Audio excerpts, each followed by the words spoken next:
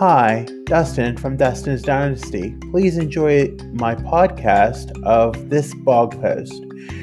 For more information, you can visit www.dustinsdynastyusa.com or follow me on Facebook, Instagram, Twitter, YouTube, and TikTok.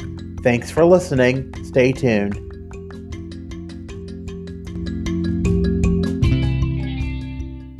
One of the traits of my being autistic is being socially awkward. While I have come a long way in understanding the social nuances of the world, there's times of connecting with others that has caused a regression of wanting to extend myself out again with the feeling of being hurt or rejected for who I am, although in many cases, I am assured that is not the case and I am accepted for who I am.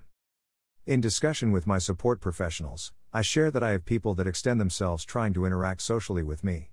Coming from a very rough friendship over the past 2 or so years and continually having to live with the opportunity to be influenced to give in to their ways is extremely challenging, as such has caused me to regress and push others away because I know that I don't want to go down the path that I was brought down, albeit myself being in a not so good state of mind back then.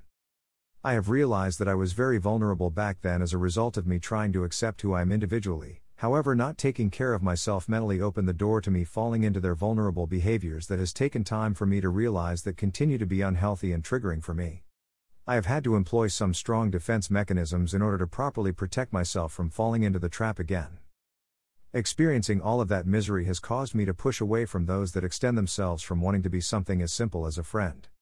It is even being in fear of responding to a message because I am so anxious that the outcome will be and what could happen by responding. I am in fear of falling into the same trap that I had to dig myself out of and continually have to keep a strong boundary around. Pushing myself away from others has caused me to feel lonely and regress greatly to where being independent can be difficult. I realize that there are several people out there in the world. There are good people and bad people, but I continually look and worry how someone can damage me more than being able to see that they are a genuine person and not as those in my past friendships that were very toxic, controlling and damaging. You live from past mistakes and I have accepted them. It can be hard to open myself up again, especially after being hurt from past experiences. It can be hard to let someone into my world where I could open myself up to the potential triggering situations amid other nuances that might protrude difficulty for me to endure. I know I have good qualities and I'm a good person.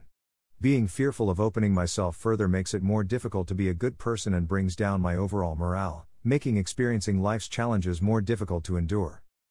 I have goals and dreams in life of wanting social connection. But experiencing all that I have has made it extremely difficult to work through past situations and move forward and be who I want to be in life and be a citizen of society, despite the challenges that I experience in life.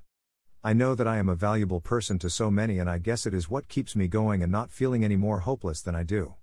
Knowing that there are people out there that value me means the world and lets me know that I am not alone in this world that seems so small, yet is so huge.